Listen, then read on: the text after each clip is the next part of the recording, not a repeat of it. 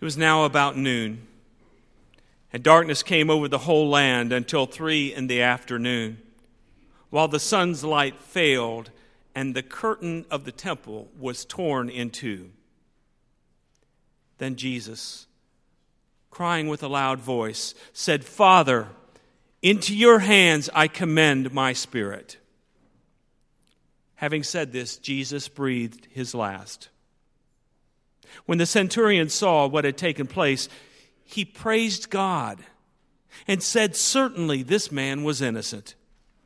And when all the crowds who had gathered there for this spectacle saw what had taken place, they returned home beating their breasts.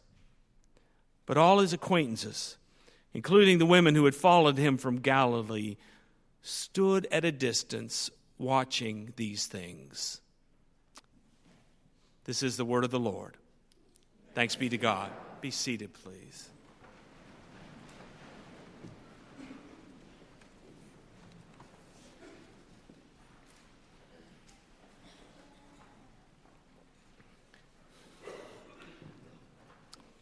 Join me, please, as we pray.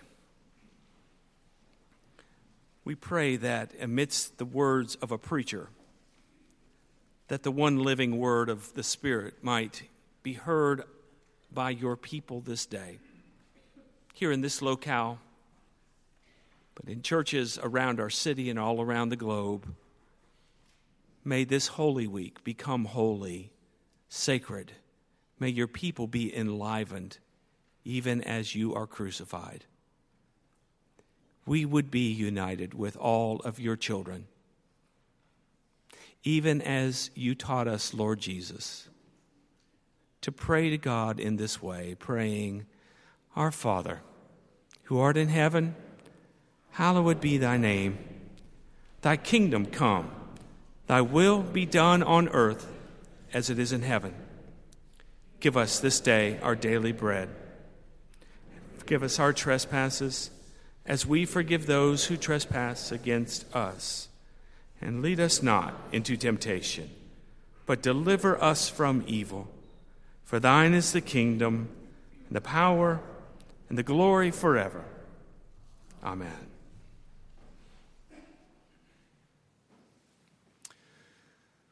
I was in Texas this week with my pastor friends. You may not know this, but there's no Texas basketball team in the NCAA tournament. Yeah, I know you feel real bad about that. And as a result, we didn't watch much basketball, but we did watch lots of movies.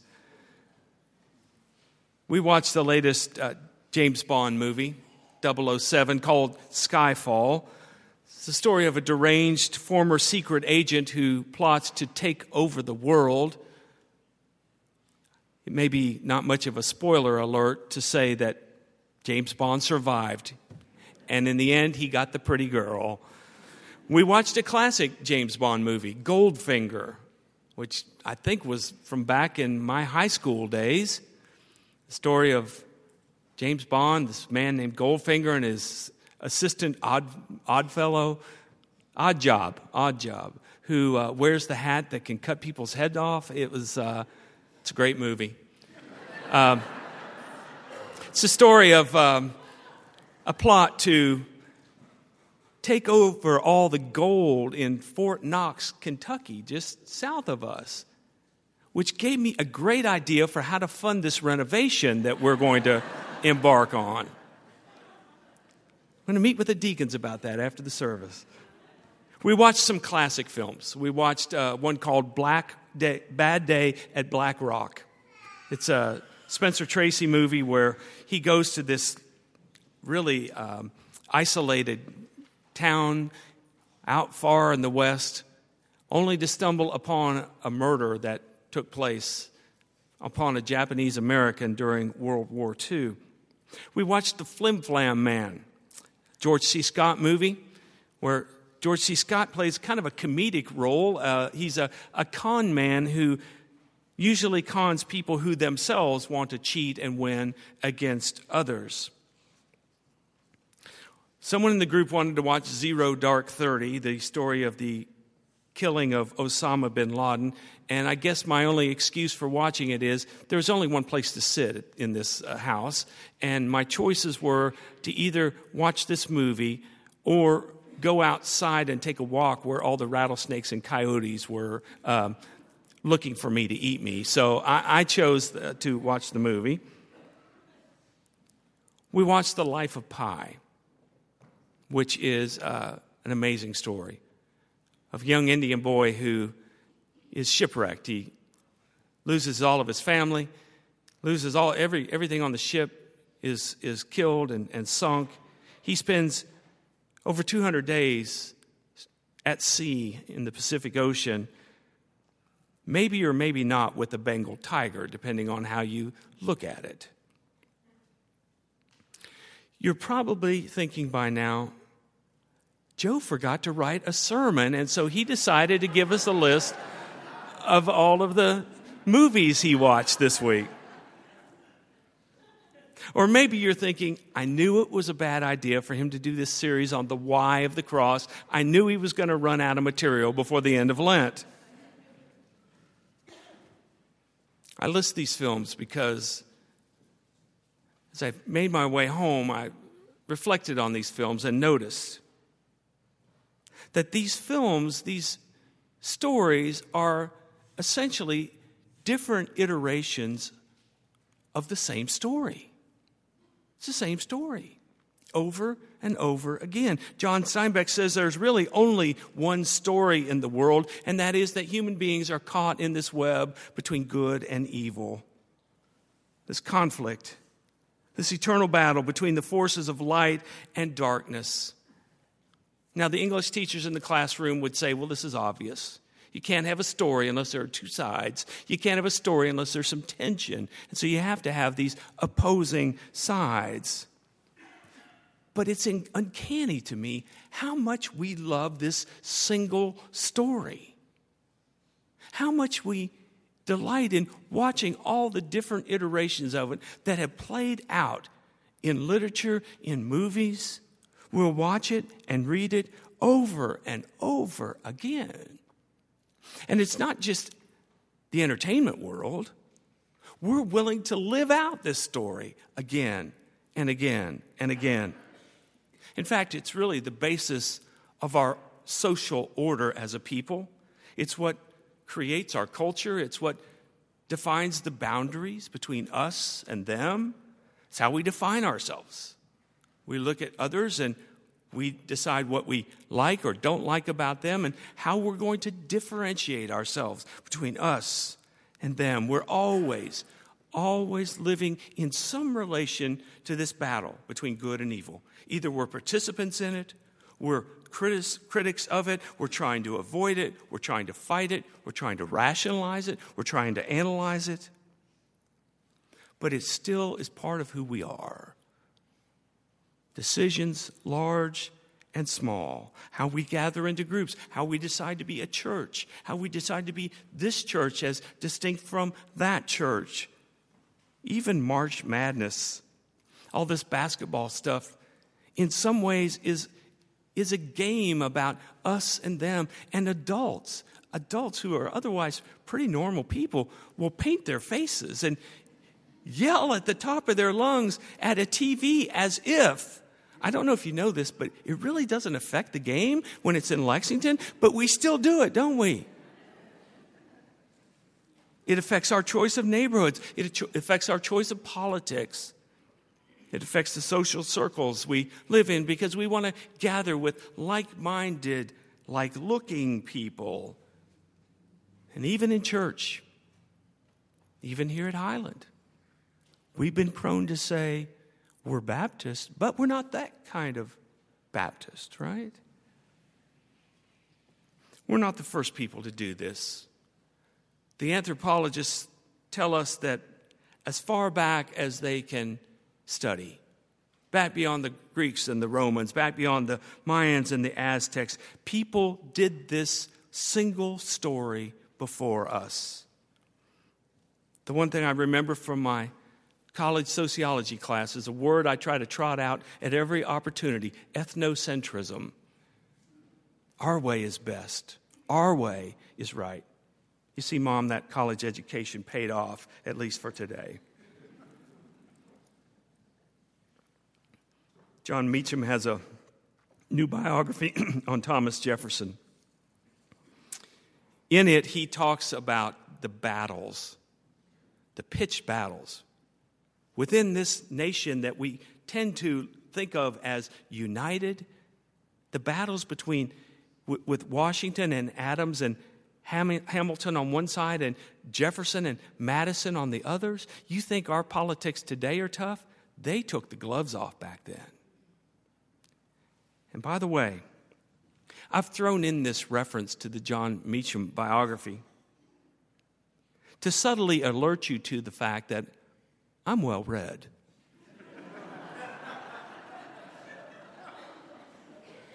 It's a way we can differentiate, you know? And I've just given you that little sidebar about how I'm well read to convey to you how self-aware I am, how self-revealing I am. And then I've just given you that sidebar so that you'll say, what a clever preacher Joe is. He's better than the rest. See, we can't stop ourselves. We can't define our own goodness without pointing out other people's badness or differentness or lessness. We all do it. We all have the attitude that if we could just get rid of them in some way, either co-opt them to our side or eliminate them. Eliminate them. The world would be a better place. The Bible plays into this story. It's a story of the battle between good and evil, a story of conflict, of over against. Don't be like them, be like this. And into the story of Jesus it goes. And especially the story of Holy Week, where we see the conflict coming to a head. And you see the religious authorities and the political authorities converging together and saying to each other, we've got to get rid of this guy. We can't have this man around. So the whole Bible is set in this context that is the human context, this single story, but along comes Jesus. And we are prone, I think, to hear his message, to hear his instruction, to hear his way and truth and life through the earphones of that old story. To hear his message through the earphones of that old story of conflict and defeating others and eliminating evil and defeating enemies. Last week in the worship service, we all sang the little chorus, goodness is stronger than evil, love is stronger than hate. But really, beneath it, we sing, we are better than you guys, we will wipe you guys out. It's part of our story. We're in church on Sunday. All those other people at Starbucks, we're better. But that's not the story that Jesus operated from. That's not the story that he was willing to participate in. On Palm Sunday, we can create what almost looks like a military parade, but that's not the parade that he led. There was a military parade probably happening on the other side of Jerusalem as Pontius Pilate made his way into the holy city in order to quell the annual uprisings that might happen during Passover. And Jesus himself could have created that kind of military, us against them kind of mentality. He could have whipped up the crowds who were tired of Roman oppression and the rules of the religious leaders. He could have agitated for fighting. He could have brought swords instead of palm branches. But instead, we get this different narrative, this different story. Some people think it's the most foolish story in the world. Here's the story. When the religious leaders conspired with the political leaders to gang up on Jesus.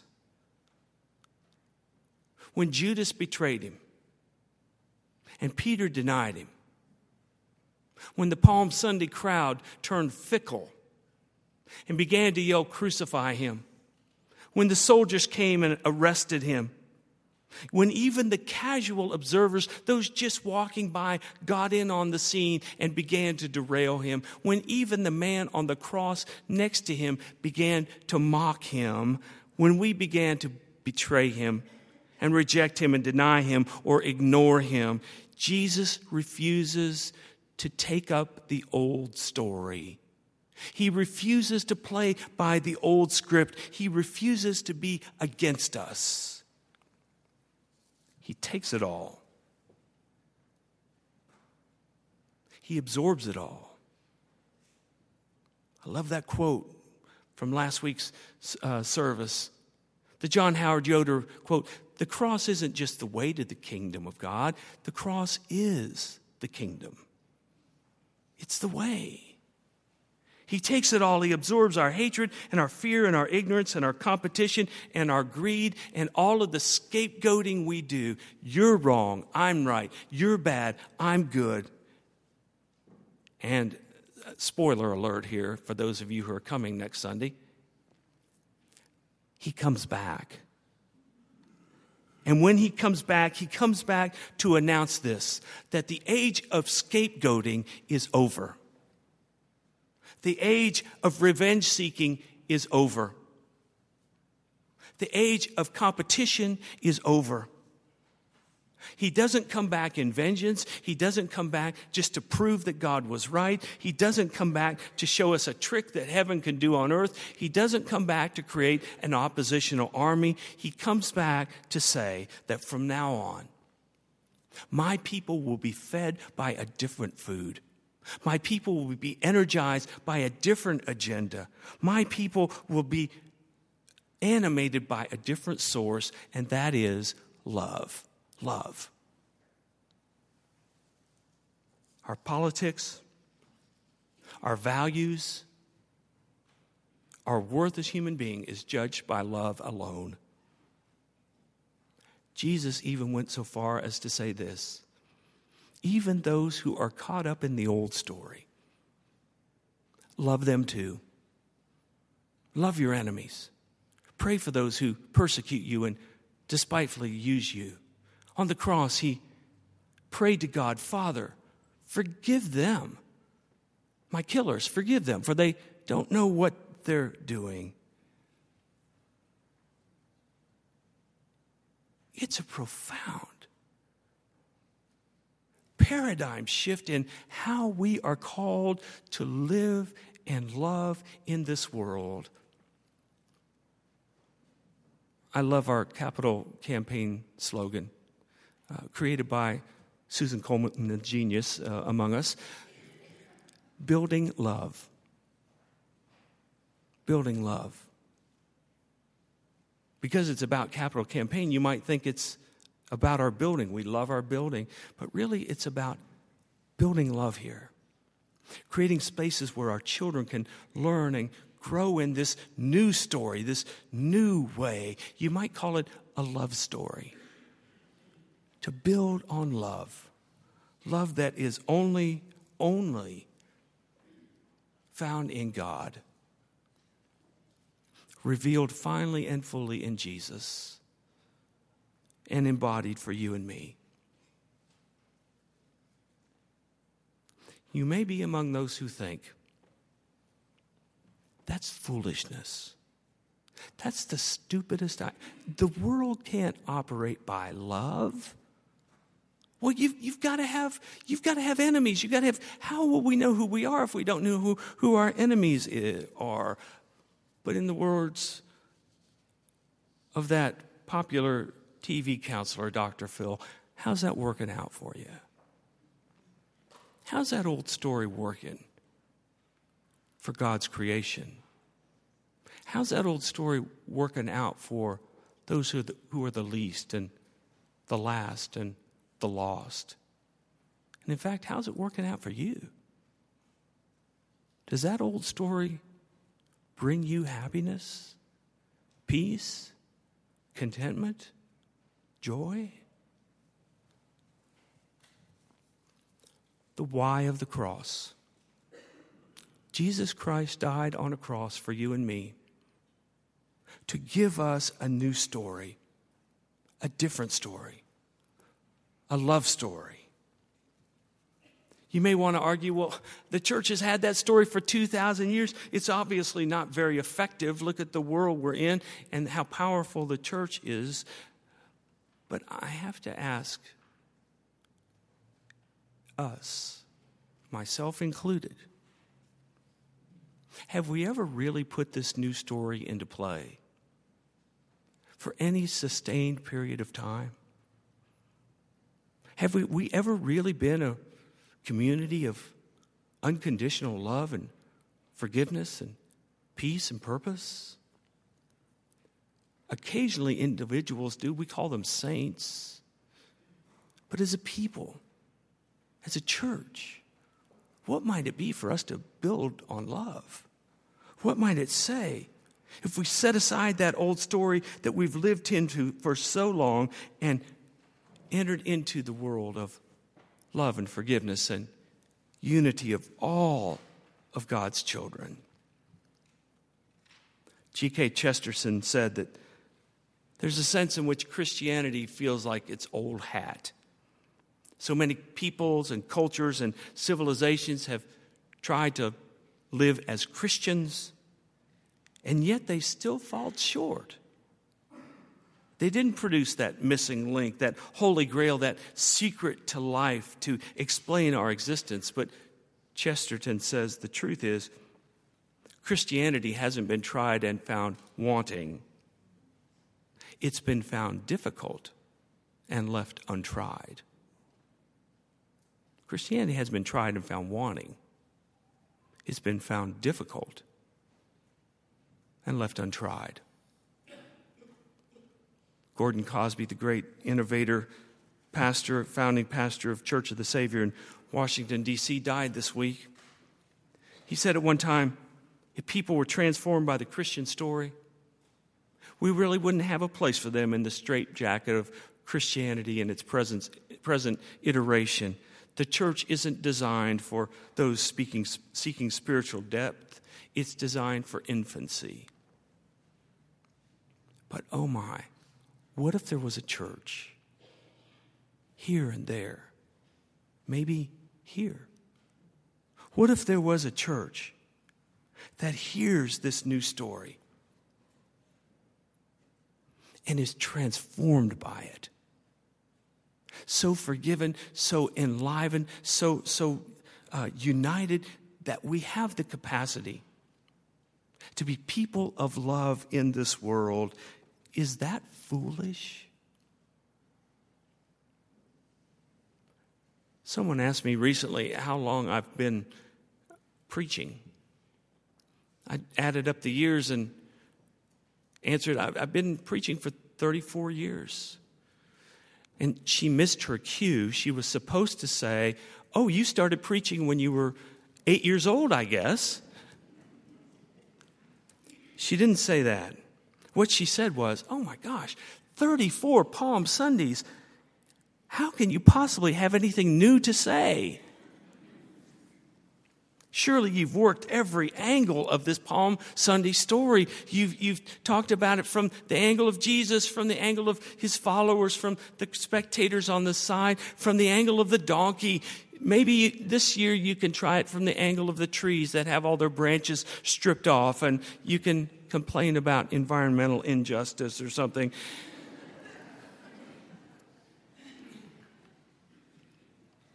And my answer was, I still have something to say. Because I'm afraid I still haven't fully experienced the riches of this Christian way. I haven't fully stepped out of the battles, the stories of conflict, the stories we live and tell ourselves thousands of times every day. I haven't stepped out of that way, out of that story, and into the story of love fully. Maybe you have to be born again in order to truly hear that story at the depths of our being. I was a little boy when the church taught me the passage of Scripture that Jocelyn used earlier in the prayer. For God so loved the world that God gave God's only Son, that whoever believes in him may not perish, but have everlasting life. I learned it as a little boy. All these years later, I'm still trying to learn it. And I'm trying to learn the verse that follows it, John 3:17. For God did not send the Son into the world to condemn the world, but rather in order that the world might be saved. What's it mean to be saved? To be invited out of that old story and into the love story. Paul said to those who are on the outside, to those who are perishing, those who are living in the old story, it's just foolishness. But to those who are being saved, it's the power of God.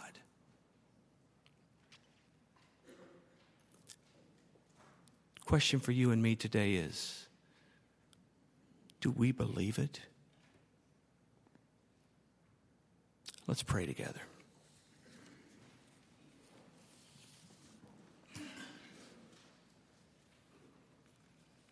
Shed new light on your cross, O God, that we may see your way anew.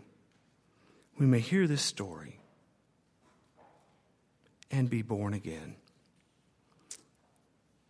In the name of the one who came that we might be born again, the crucified Lord Jesus Christ, we pray. Amen. Hymn number 171 provides us an opportunity to sing our gratitude to God. I hope that each one of us, as we sing, will make our own form of commitment.